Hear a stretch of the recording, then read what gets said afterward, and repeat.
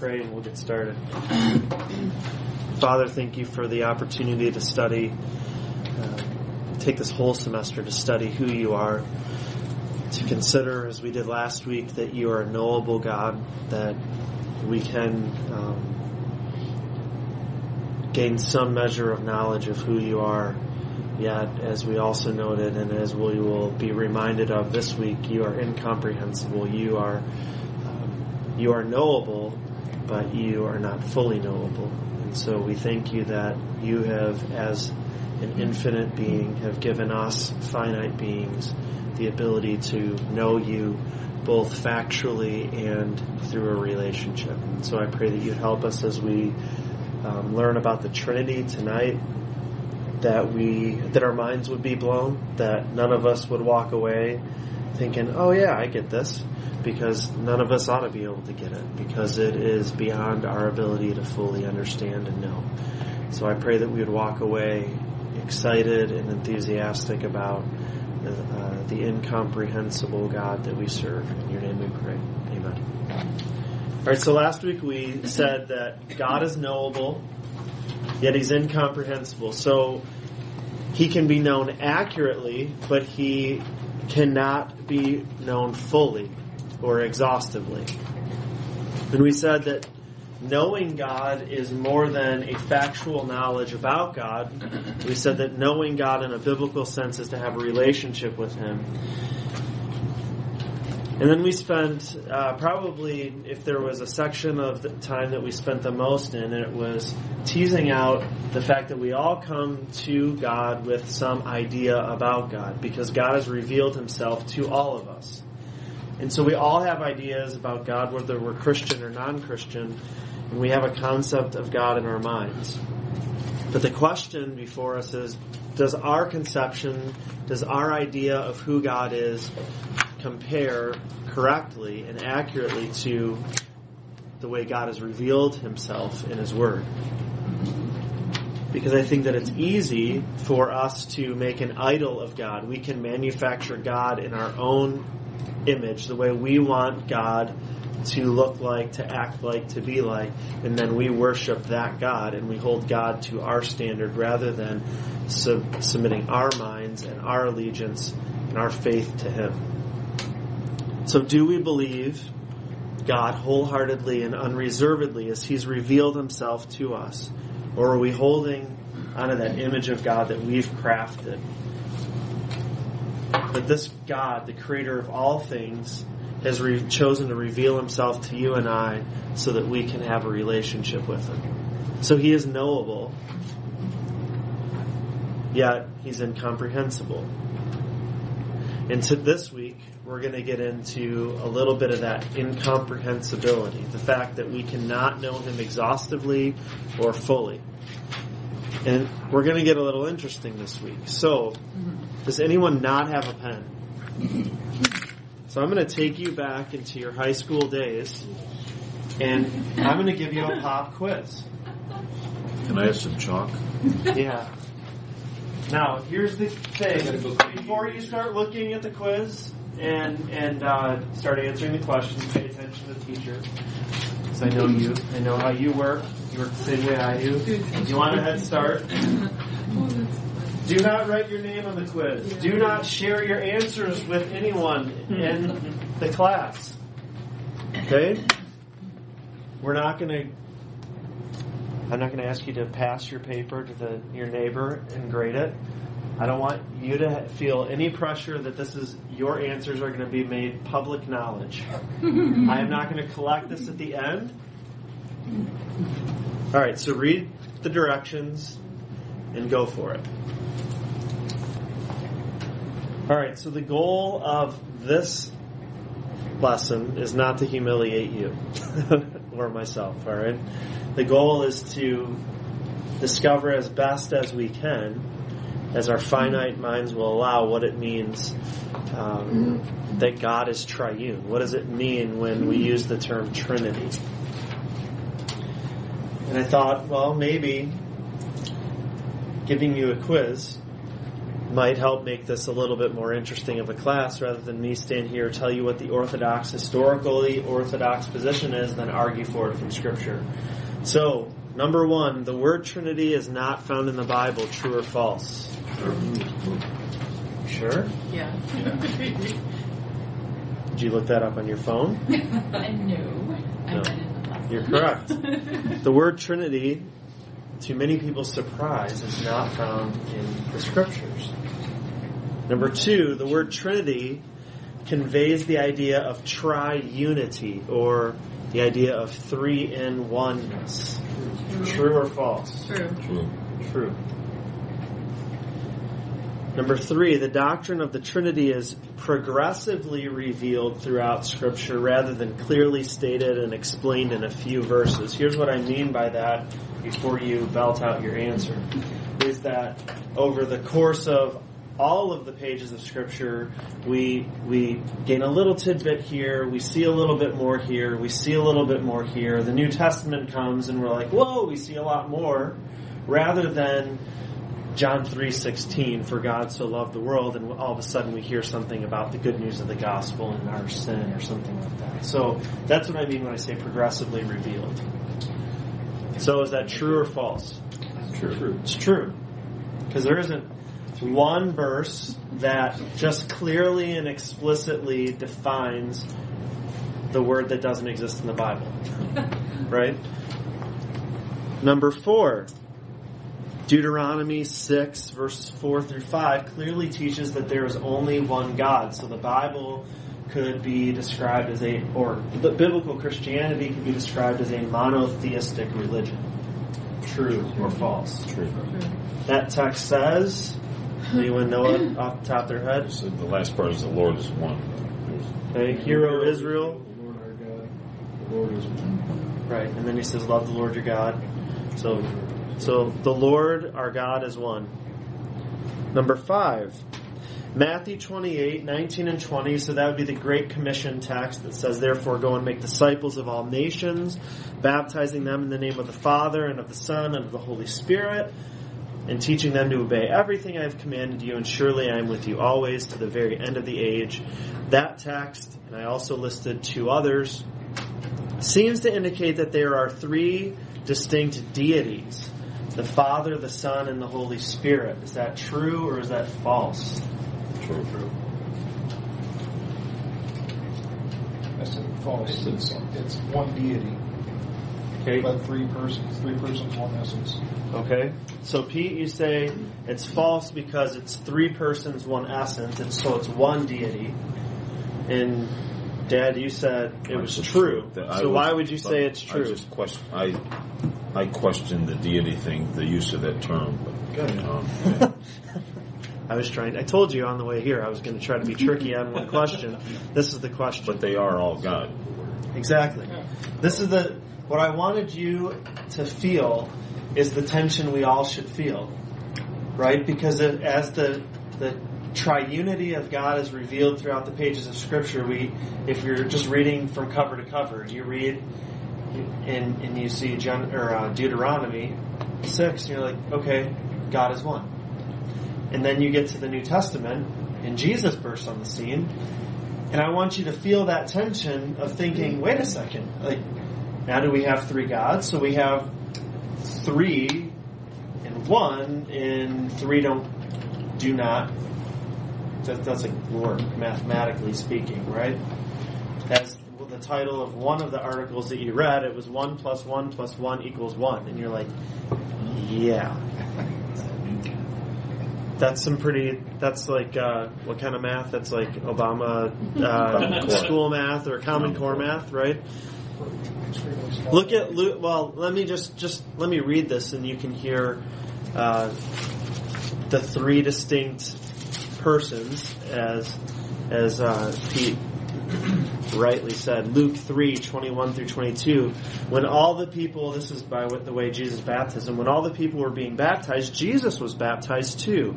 And as he was praying, so here's Jesus, heaven was open and the Holy Spirit descended on him in bodily form like a dove. So now we have Jesus physically present, the Holy Spirit in the form of a dove coming out of the open heavens. So now we have two persons of this one deity. And then a voice came from heaven. You are my Son, whom I love. With you I am well pleased. So now we have the Father speaking to the Son in Old Testament sort of lingo. And so we have three distinct, not deities, but persons of one deity. Okay?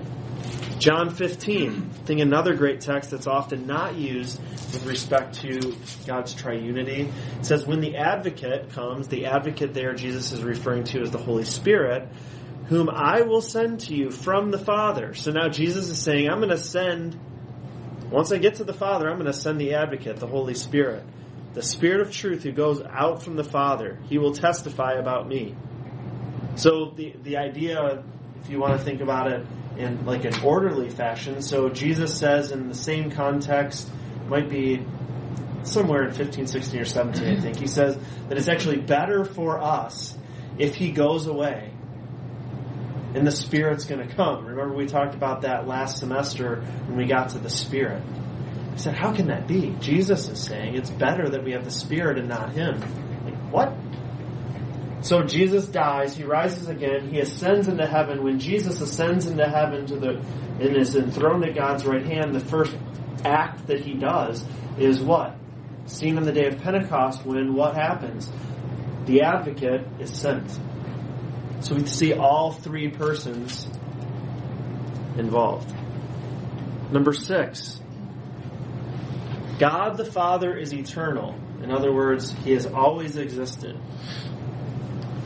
God the Son came into existence when he was born of the Virgin Mary. We would think of John 3:16 in the King James Version. He was the only begotten Son, right? So he was birthed by God. And then the Holy Spirit was born when Jesus ascended into heaven and sent him down to earth on the day of Pentecost, as recorded in Acts 2. Is that true or is that false? False. Why? Because it seems to be in the Gospels, at times it sounds like the Holy Spirit is a product of God the Father and God the Son. So why wouldn't that be true? I would say just from a human point of view, I guess it would look true, but God and the Holy Spirit both always were. Prove that. In Genesis, Okay. I can't remember Okay. they hovered. Was it they Okay. hovered? Is that the word? Okay. The Spirit was hovering over the surface of the water. Hebrews 1. I think it's either Hebrews 1 or Colossians 1, or it's one of those two, or maybe both of them, where it talks about Jesus was the creator. So Jesus had to be eternal, right? What about John 1? In the beginning was the Word. In the beginning was the Word was with God, and the Word was God. Okay, so who's the Word? Jesus. How do you know that? The Word became flesh and dwelt among us. We beheld his glory. Yeah, the Word became flesh. The Word is Jesus. Jesus became flesh. The Son of God, the text even says. So,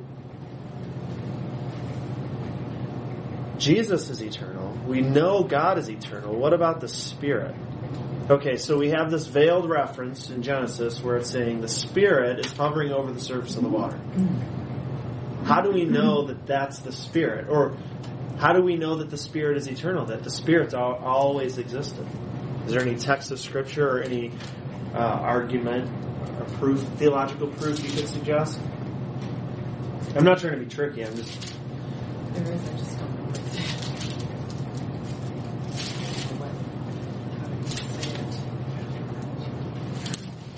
what Hebrews 9. Hebrews 9:14. How much more then will the blood of Christ, who through the eternal Spirit offered himself unblemished to God, cleanse our consciences from acts that lead to death, so that we may serve the living God. So right there, smack dab, the author of Hebrews describes the Spirit of God as eternal. So if you need a proof text, there's a simple one. So we obviously don't have time to just go through the whole 9 yards with proving every aspect of the God's triunity. All right, section 2. So hopefully you did really well on the first section. There wasn't anything too crazy tricky except for question 5, and I was intentionally trying to be tricky. So if you got tricked, it's okay. So section 2, here I'm looking at the overall explanation or definition of the Trinity here, and you need to be detectives in this sense. Is the statement true, and is the statement complete? Because the statement might have true things involved, but it might not be complete. And that's a key thing. So something might be false and incomplete. Something might be true, yet incomplete. In which case it would still be heresy. So the designations are orthodox or heresy. Number 7, God is made up of 3 distinct deities. God the Father, who I've just picked out some characteristics. He's the architect. God the Son, who is the accomplisher. God the Holy Spirit, who is the applier. So I'm thinking there, let's say in like the saving realm, God does the planning. Jesus comes and does the redeeming.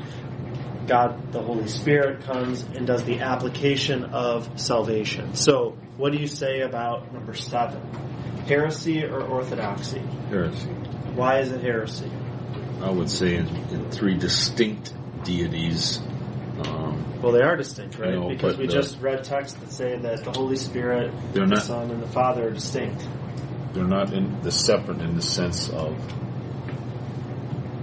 detached from the other. It's hard to put that in words. That's just my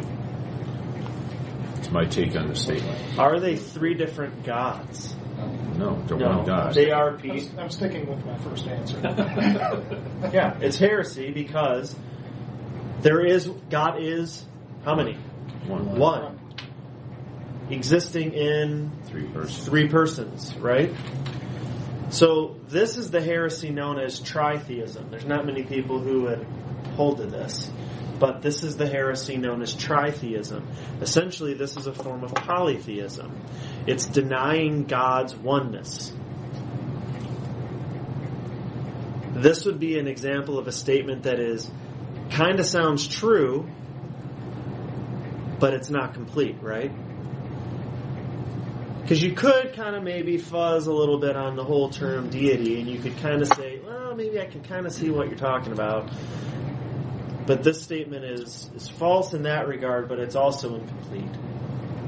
You look like you have a question. Yeah, I do.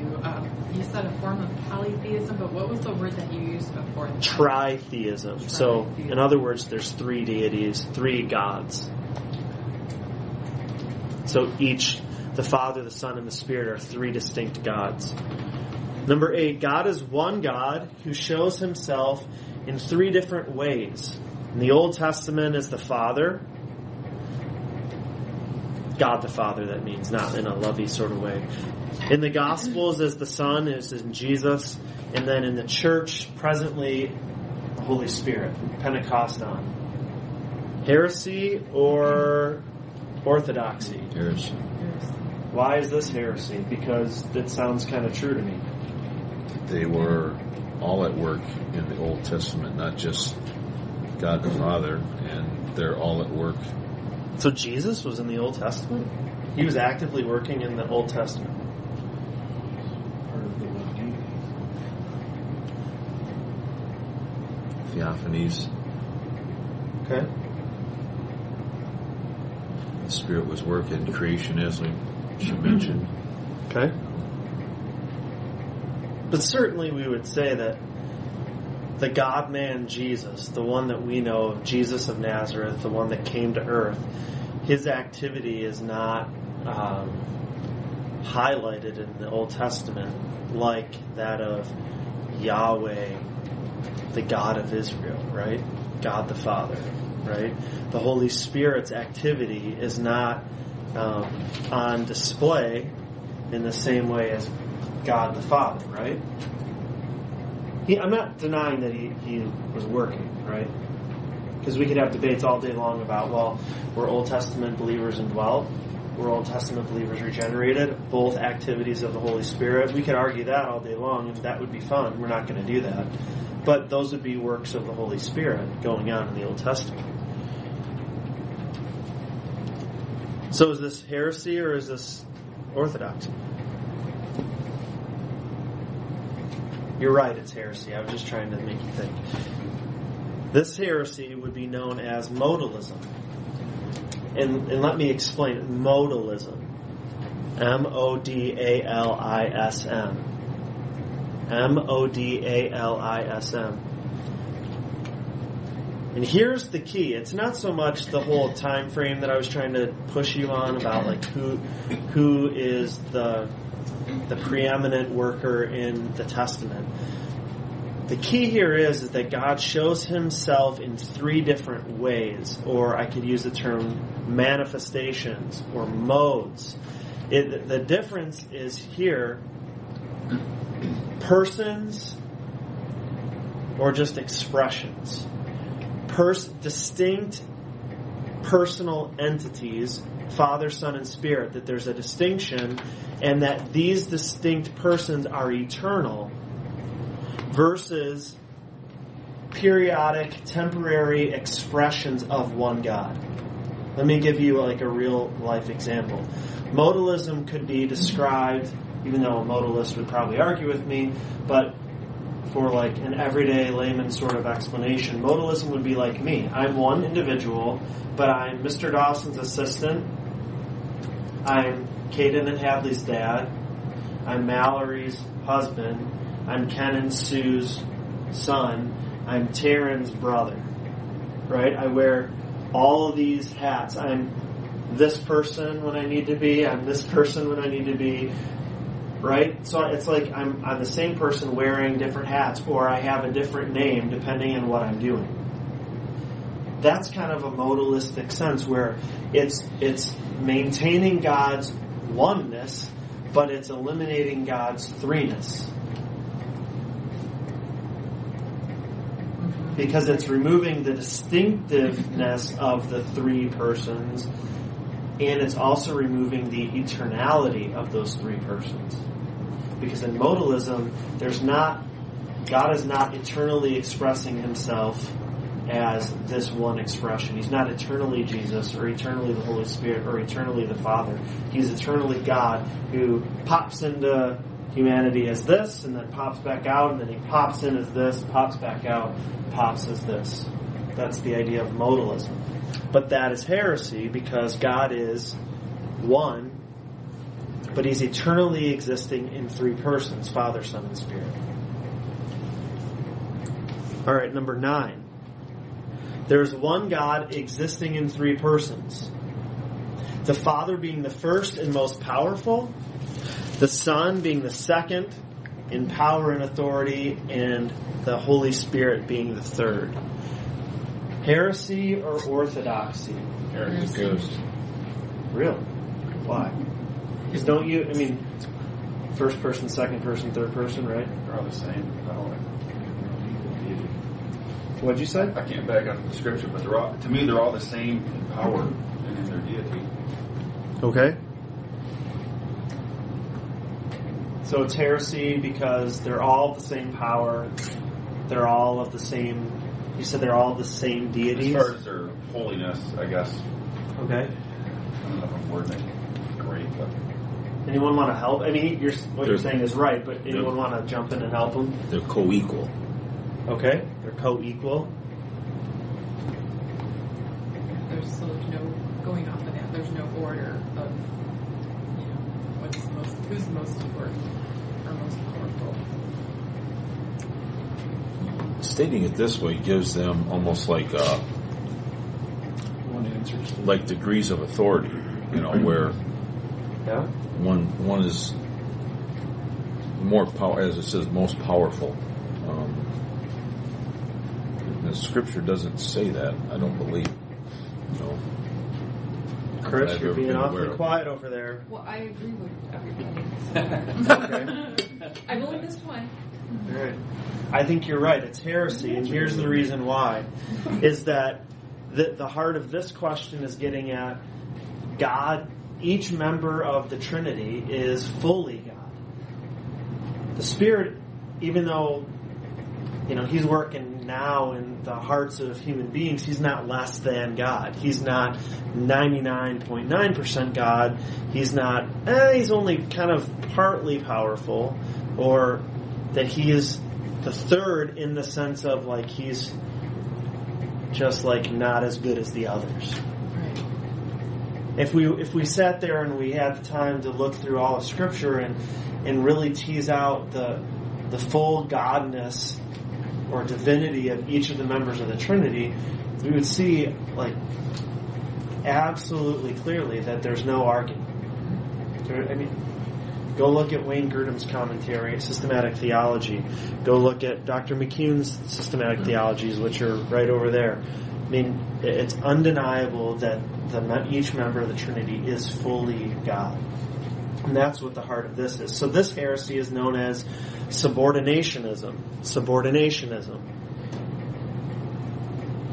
And to varying degrees, they're denying either the divinity of Jesus, the divinity of the Holy Spirit, or the divinity of both.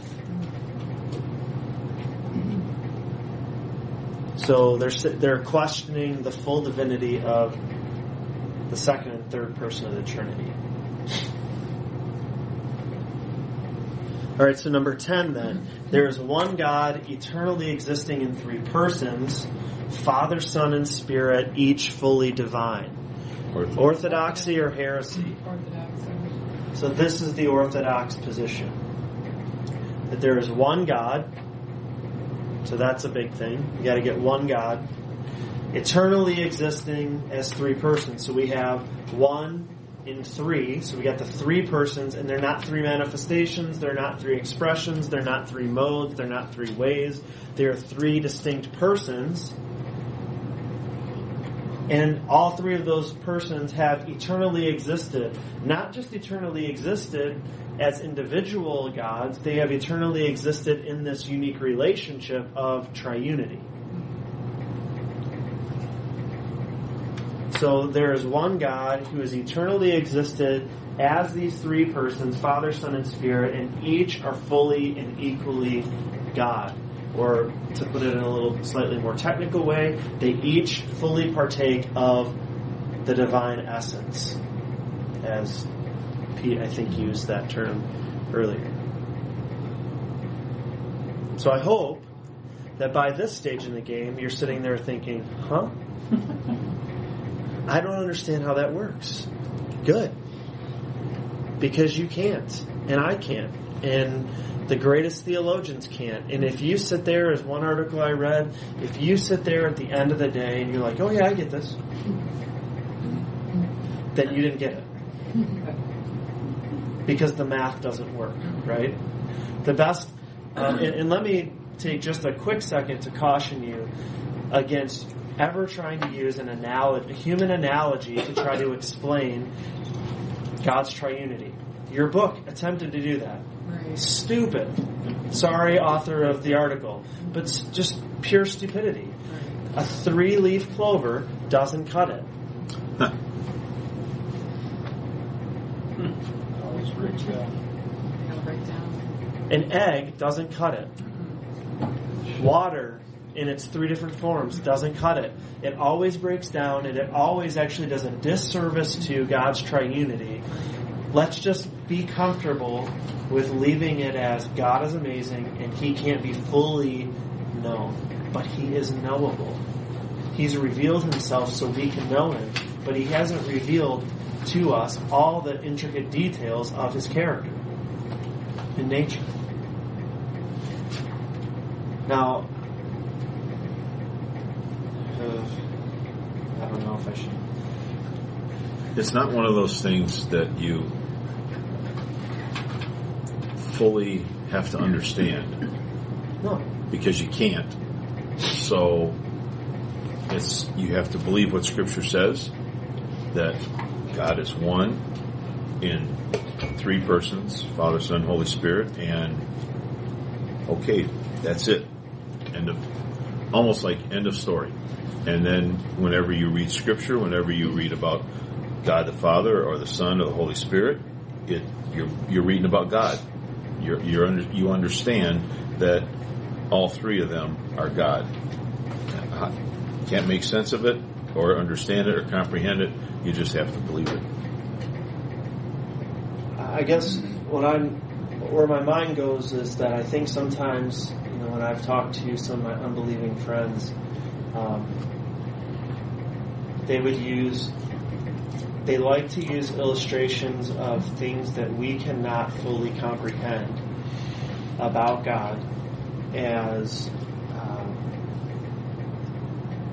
reasons, supposedly legitimate reasons to not believe in Him. The problem of evil, for one.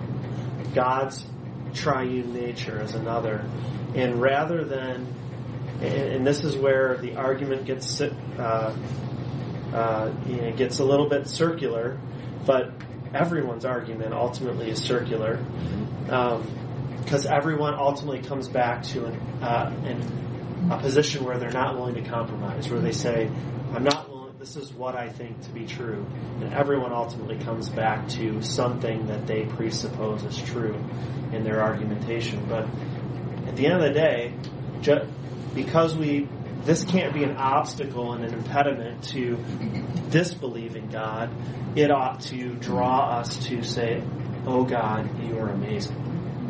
And if our response to a doctrine like this or to other doctrines that boggle our mind, where God cannot be fully knowable to us, God's incomprehensibility ought not to lead us to a place of lack of faith. That ought to spur us on to greater faith. And I know that seems somewhat contradictory, but our regenerated heart is going to be the key. Because if we have regenerated hearts, we're going to be drawn to worship at God's incomprehensibility rather than moved to doubt. I don't know if that makes sense. So what? So why are we spending this kind of like first lesson where we're getting to know God, studying His triune nature? If it is, as my dad has said, well, we can't get it. We just got to believe it as we encounter it. Then what does it matter? Well, let me offer you a couple suggestions. It matters because God's triunity, God, the Trinity, provides for us an example of our relational unity that ought to exist in our Christian relationships. John 17:21. I'll start reading in 20. It says, my prayer, this is Jesus, my prayer is not for them alone. I pray also for those who will believe in me through their message, that all of them, so all these believing ones, may be one. And he's praying to his Father, that they may be one, Father, just as you are in me and I am in you. So he's saying, hey, there's this relational unity that exists in the Trinity. That ought to be replicated in my people. Okay? Number 2. The Trinity is essential for the gospel. Now, I was careful in the way I stated that. The Trinity is not something that must be understood in order to become a believer. But the Trinity is essential for the gospel to actually be right and true. And here's what I mean. God is the planner. The Son is the one who accomplishes, and the Spirit is the one who applies. So God in Ephesians 1 is said to be the one who is foreknowing, predestinating, electing those who are going to believe. He is choosing His people. Then He sends the Son to come and do the work of redemption, to die on the cross, to be the sinless substitute for His people. And then He sends the Spirit in the world who convicts the hearts of those for whom Christ has died, and regenerates those hearts, and they repent and they believe, and they turn their lives to Christ. Now think about that if there's not unity in the triunity. we got some serious problems, right? Because now all of a sudden everything gets wonky because we got God electing all these random people, the Son just going and, dying for whoever, and then the Spirit not knowing which ones to apply His regenerative work to. We got some serious problems, regardless of if you're Arminian or Calvinist. We got problems all over the place if we don't have God's triunity working together in concert. What about prayer? The pathway of prayer. We pray to the Father through the Son by the Spirit. Ephesians chapter 2, verse 18. We pray to the Father through the Son by the Spirit. Now in Old Testament times, how did we talk to God? Well, we had to go to a human priest who was sinful just like us. He had to go inside the holy of, or wherever he had to go. He had to go take care of his own junk, and then he could enter the Holy of Holies, and he could only hang out there for so long. He even had to have a bell attached to him lest he keel over and die because of his own unrepentant sin. And that was only once a year. Yikes. We have instant, anywhere, anytime access to God the Father, the throne of grace, because of the work of Jesus on our behalf. And the Spirit knows the will of God. And Romans 8 says that even when we can't even get words out, the Spirit knows the will of God and knows the heart of God, and He knows us so personally that He can groan for us.